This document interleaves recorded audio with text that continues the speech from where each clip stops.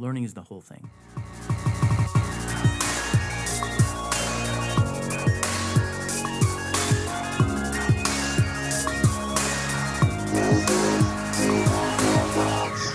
Welcome back to Tea and Robots. I'm your host, Emily Stark. And I'm Stephen Hoover.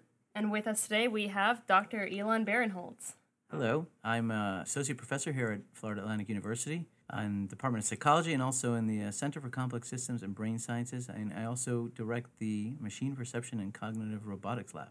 Fancy. And if you could have a superpower, what would it be? I'm going to have to say time travel. And that's really because I'm just so extraordinarily curious about where technology that we're working on here is going. Obviously, it'd be great for grant applications if I could see what the next hot thing is. But it's just such a time of incredible change that's happening. And part of me is just so eager to know where things are going in the next year, 5 years, and beyond. Although, fun fact, if you traveled in time, you would most likely die almost immediately because your immune system wouldn't have developed. That's your qualm with time travel. Your immune system. Well, no, but if you travel backwards in time, then you're going to expose them to diseases that they didn't have a chance to develop. So if you go backwards in time, you'll kill everyone, versus forwards in time, you just kill yourself. Yeah, but if you kill everybody, then you don't travel back in time because you don't exist anymore. And you're choosing the wrong paradox here. But anyway, did you do your dissertation in time travel, Dr. Barinholtz? I did not. Perhaps I should have. What did you do your dissertation in? So my dissertation was on the extraordinarily sexy topic of the two-dimensional contour of geometric shapes undergoing flexible transformations based on articulation of their parts. Okay, explain like I'm 5. Basically, how do you predict how things are going to change their shape based on their geometry? Gotcha. So does that have anything to do with what you do now? I would say that I'd have to think about that for a while, and I can get back to you. So somewhere deep inside, we can create a reason, but... Well, okay. And at a very fundamental level, the whole goal of that kind of research was to try to ultimately explain human behavior based on some core computational principle. And so that does tell a story about how I ended up where I am today, because I'm trying to be inspired by human behavior and the computational principles that guide biological intelligence in order to understand how we could build artificial intelligence. So in some ways, it's a long and torturous route, but there is a route. You came to FAU as a professor, and you didn't start with the Machine Perception and Not at Cognitive all. Robotics Lab, nor did you enter the center immediately, did you? That is correct. For the first few years, I would say I was an experimental cognitive psychologist. And I was doing human behavioral research with a computational flavor because I'm trying to account for human behavior based on models, right? So like things like Bayesian models or other kinds of predictive models. But what I wasn't doing at all was trying to actually build systems that would themselves generate behavior.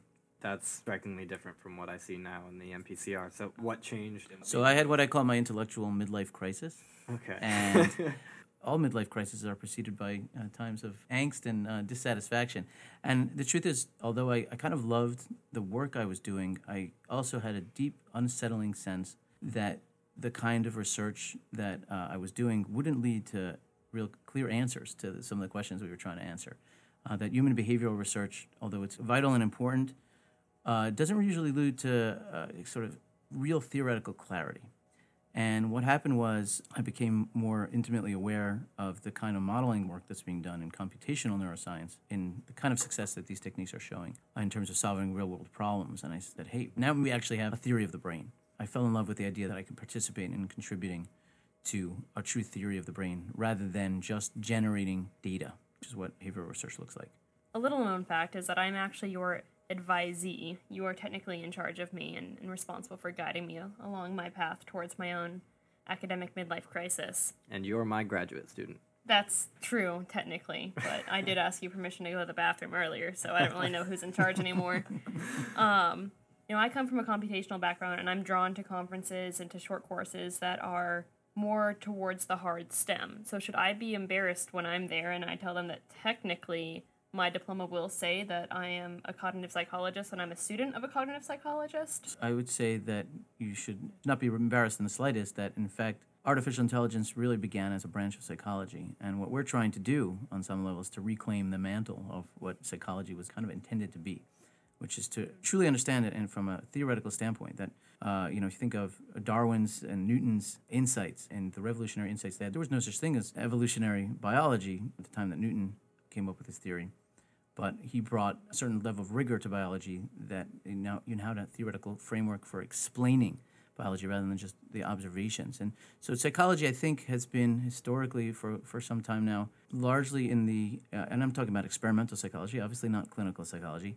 Experimental psychology is really in the business of generating data, big piles of it that end up in conferences and in publications. But what we're looking at now is a time where there's a real theoretical framework and almost a mathematical framework that can be introduced to psychology in a way that it couldn't have been before.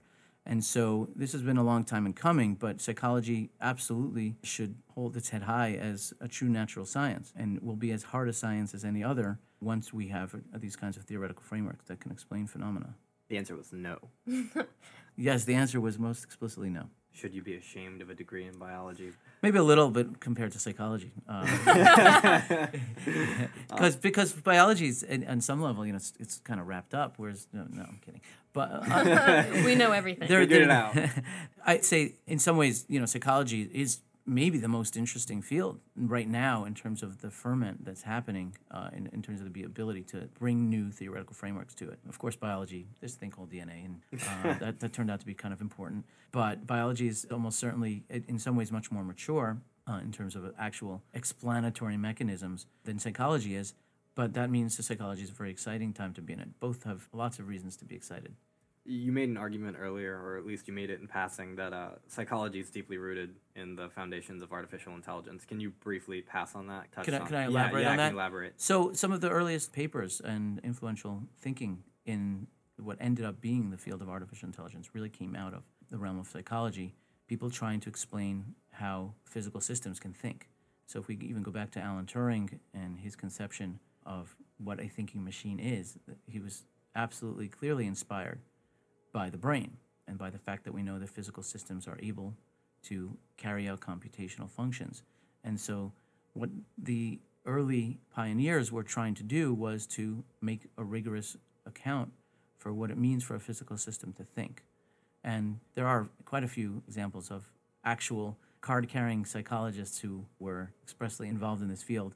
This whole field is called machine learning. How seriously should we take the learning aspect of that? How are these machines learning? So learning is the whole thing, in some sense. The goal of developing a machine learning algorithm is really trying to understand what the very initial parameterization needs to be. So things like, what's the architecture going to look like? What are the nodes going to look like? How many nodes are there? How many layers are there? But short of that, a machine learning system knows absolutely nothing in most cases. And so it doesn't actually compute any meaningful function. It's completely random to begin with. And so the only way by which a machine learning algorithm actually can be saying to compute anything is by virtue of the fact that it's going to meet the data and that it's going to alter its behavior on the basis of the outputs that it's producing and what are the known correct answers to the questions that it's being fed.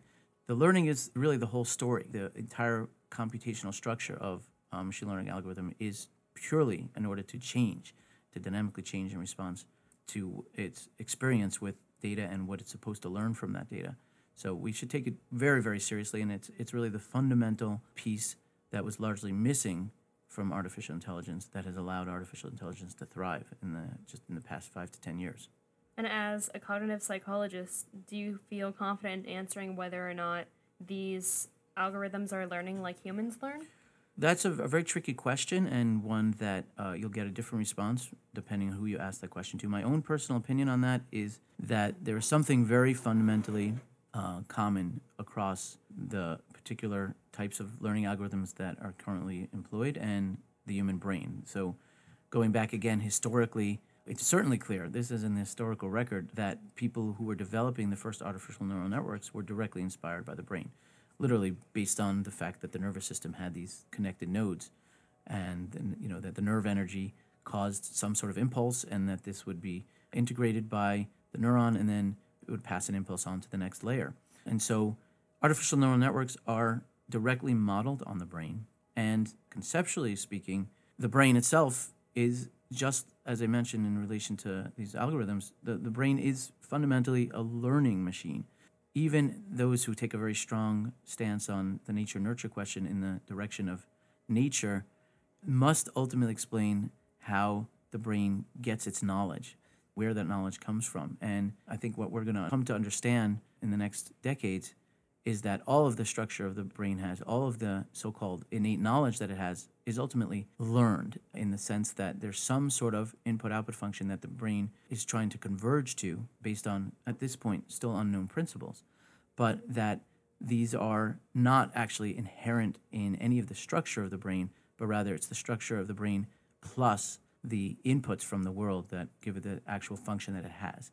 And so in this sense, I think that the human brain and machine learning algorithms are fundamentally very, very similar. You mentioned cognition, what it's like for a human to learn versus a machine. You actually teach a cognition course, is that right? I do. Okay. So you and I have talked about Thomas Nagel's essay, What Is It Like to Be a Bat? Yeah. How would you define cognition, and do you think there's a meaningful difference between what it's like to be a machine or just information processing? That is certainly above my pay grade to answer. be able to make a claim about, well, so we don't know what it's like to be a bat. We surely don't know what it's like to be a Dell, right? Or an iPhone. I think what I'm actually noticing, even amongst my students, I think as machines become more intelligent, and also as we start to understand that these principles are common across machines and biological brains, I think it's going to become more and more untenable to hold that there's something unique and distinct about human brains or biological brains that would put consciousness or subjective experience off limits to machines. What is it in principle that's different about what our brains are doing versus what an artificial neural network is doing, except that it's made out of gooey, brainy stuff versus silicon, right? The answer I would give is that philosophers will always be able to be agnostic about the question of what has consciousness and what has subjective experience, but there seems to be no reason in principle to deny the possibility that machines can have full consciousness, and maybe already do have consciousness. Do you find your goal is more creating a theoretical framework for information processing, an intelligent system, or do you find your framework is more of understanding humans or other animals' information processing? Because I know there's a lot going on with the connectome, fMRIs, and trying to parse through all of that data, but it doesn't seem like that's the prerogative of this whole lab. I'd say the prerogative in this lab is really to try to understand some of the foundational principles that underlie intelligence broadly wrought, in the sense that it doesn't matter if it's taking place in biological cells or if it's taking place in circuits, that there are certain common principles that are be necessary in order for any intelligence to emerge basically from physical systems. And going just a bit further, even the idea of learning that is common across these different systems. I think there are core computational principles that are going to apply across all learning systems. I don't find that I'm particularly bothered by or concerned with perhaps some of the highly specific aspects of, say, human intelligence versus, let's say, other mammalian intelligence, or even, for all I know, insect intelligence. What I'm really interested in is the intersection of those. What is it that's common to those? And ultimately, then the rest is going to be commentary on some level in terms of the way it plays out with a specific species and its particular architecture and its particular functions and its particular inputs of what it learns. Things like the connectome, I think, are certainly going to be of tremendous value, certainly to understanding the human brain as the human brain itself. I think it may also end up being insightful in terms of the way a neural architecture can wire itself up. I sort of take a pass at the idea that we're going to need to understand the whole human brain in all of its complexity in order to be able to have profound insights into the core principles. We've kind of been dancing around this one central question, and you already mentioned Alan Turing, so I would be remiss if I didn't bring up my all-time second favorite movie, The Imitation Game. Have you seen it? No. No? No. I know. You quoted How could I not have Alan seen- Turing okay. I don't see a lot of movies. Read Talk- books, right? Forget I about a read commercial books. break. We're having I a read movie books. break. So you Well- just stop and watch the movie. I'm not going to spoil anything for you.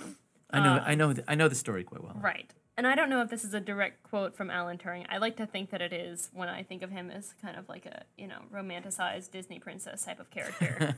In this movie, he poses the question, just because something thinks a different way than you, does that mean it's not thinking? And I would tack on, how human-like are these artificial cognitions, and are they artificial at all? By what definition are they non-human, or what makes them distinct from human cognitions? That's a very good question. I would start by saying that on some level, at this stage of the game, we really can't make a claim that we are approaching anything like human level cognition, because the brain is an enormously complex system made up of 100 billion neurons or more, each one with some 7,000 connections, and really diverse neural structures, each of which have sort of their own patterns and their own biology.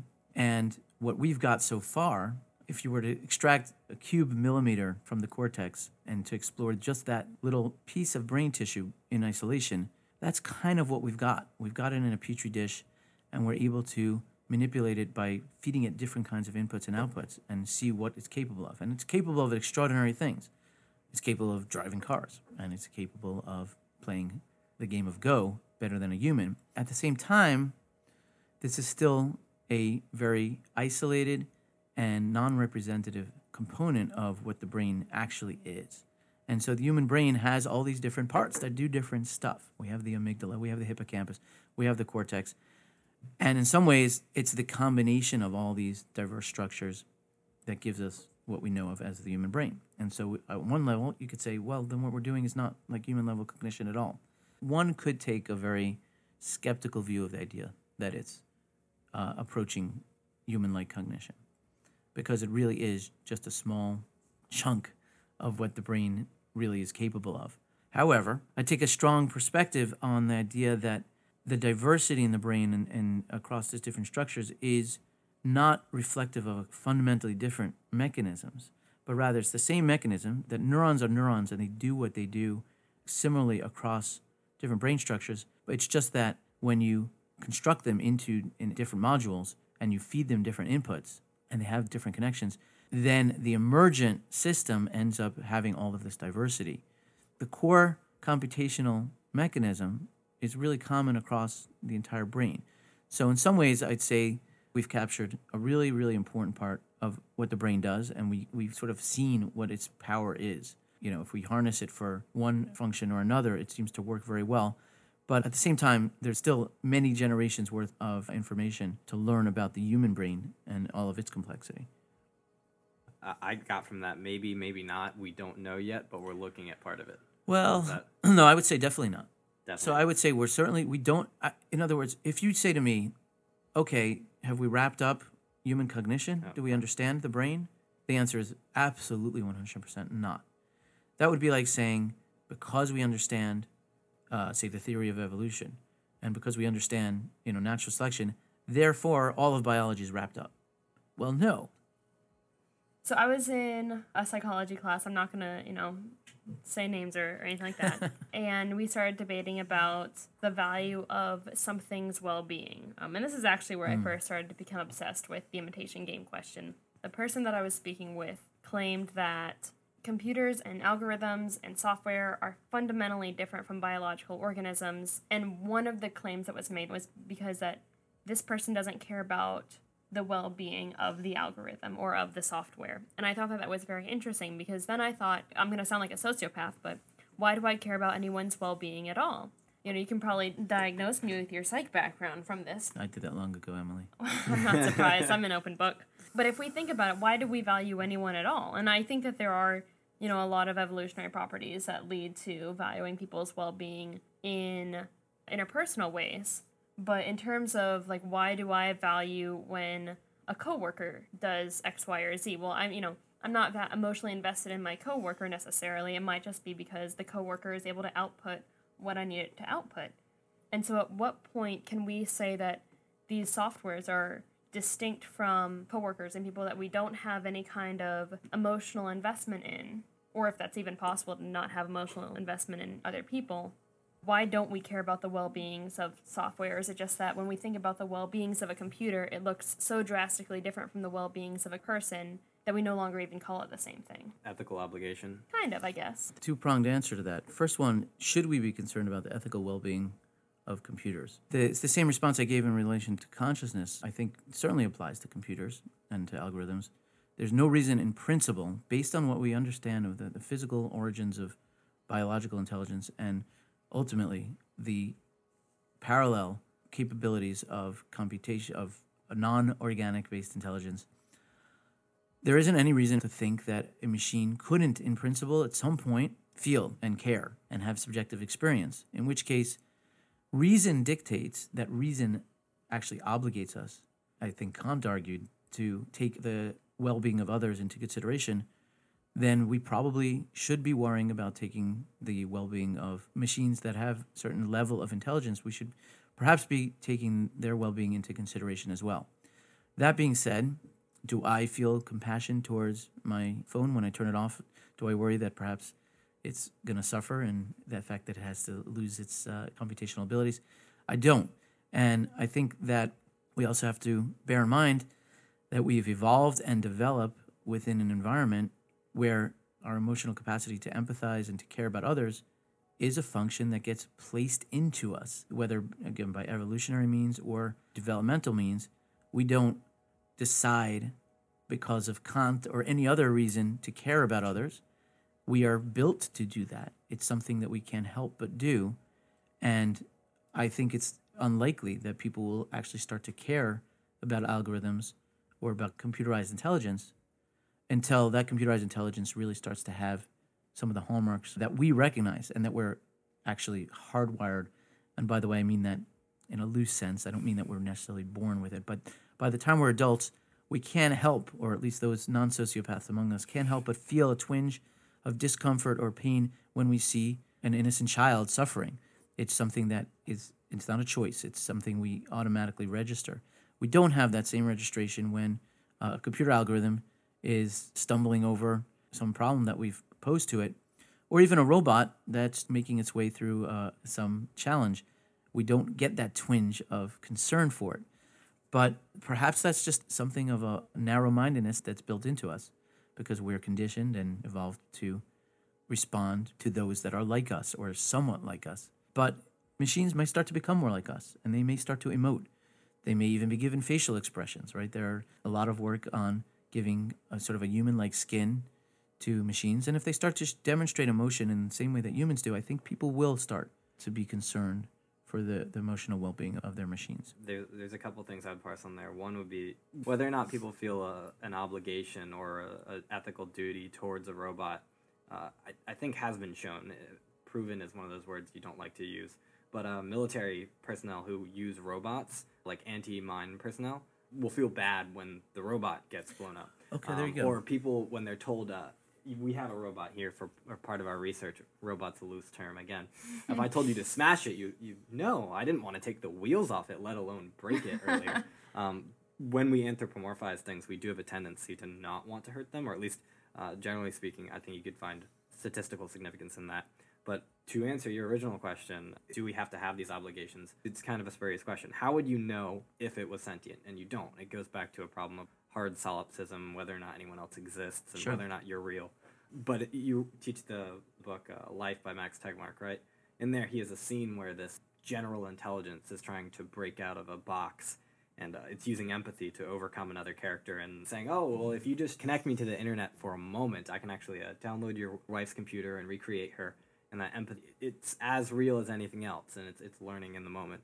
But you have to deal with more questions there, because right after that, the AI proliferates. Do you have an ethical obligation to 20 million copies of the same AI? We talked about how empathy doesn't scale on a 1 to 2 level with just 2 people versus 1. It doesn't scale on that level either. So hard questions that we're not trying to answer.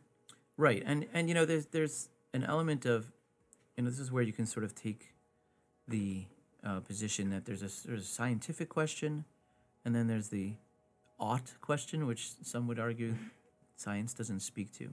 I don't know if that dichotomy is going to be tenable forever.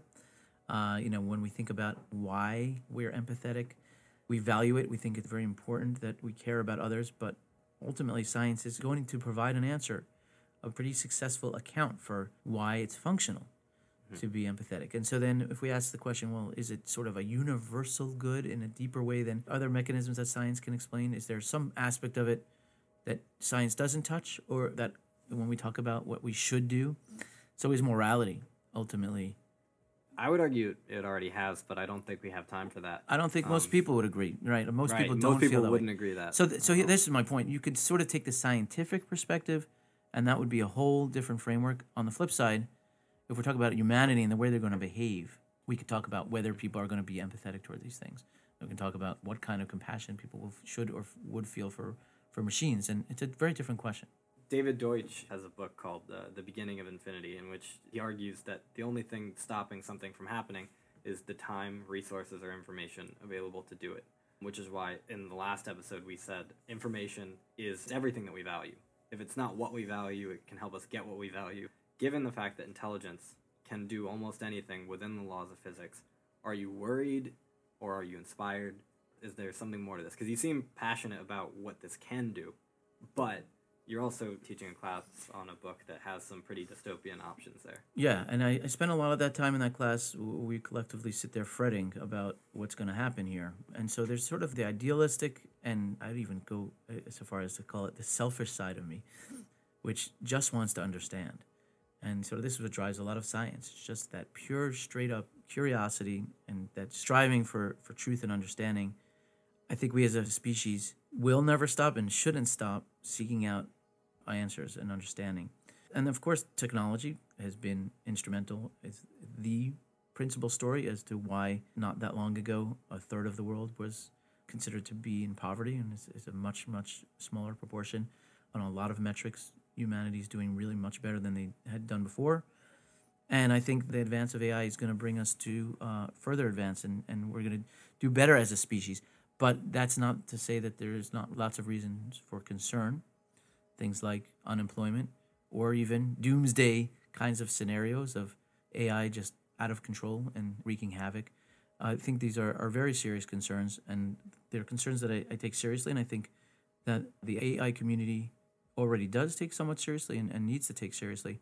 However, on a personal level, I'm just so excited about the idea of actually gaining true understanding of what brains are, what intelligence is, what learning and memory and even emotion and even empathy, what are these things fundamentally?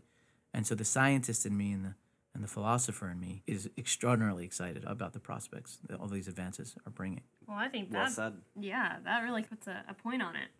Thanks for letting us sit here and pick your brain with everything from what is psychology to what's it like to be a bat. And it's been fun to just kind of throw questions, which you were not prepared for, by the way. I will say that he didn't have time to sit here and script his answers. So you're getting the full exposure into Dr. Elon Barinholtz's mind. Laid bare. It was fascinating, to say the least. But that's about all the time we have today, Thank you again for coming. Thank you guys. It was fantastic. and we'll see you next time. Bye.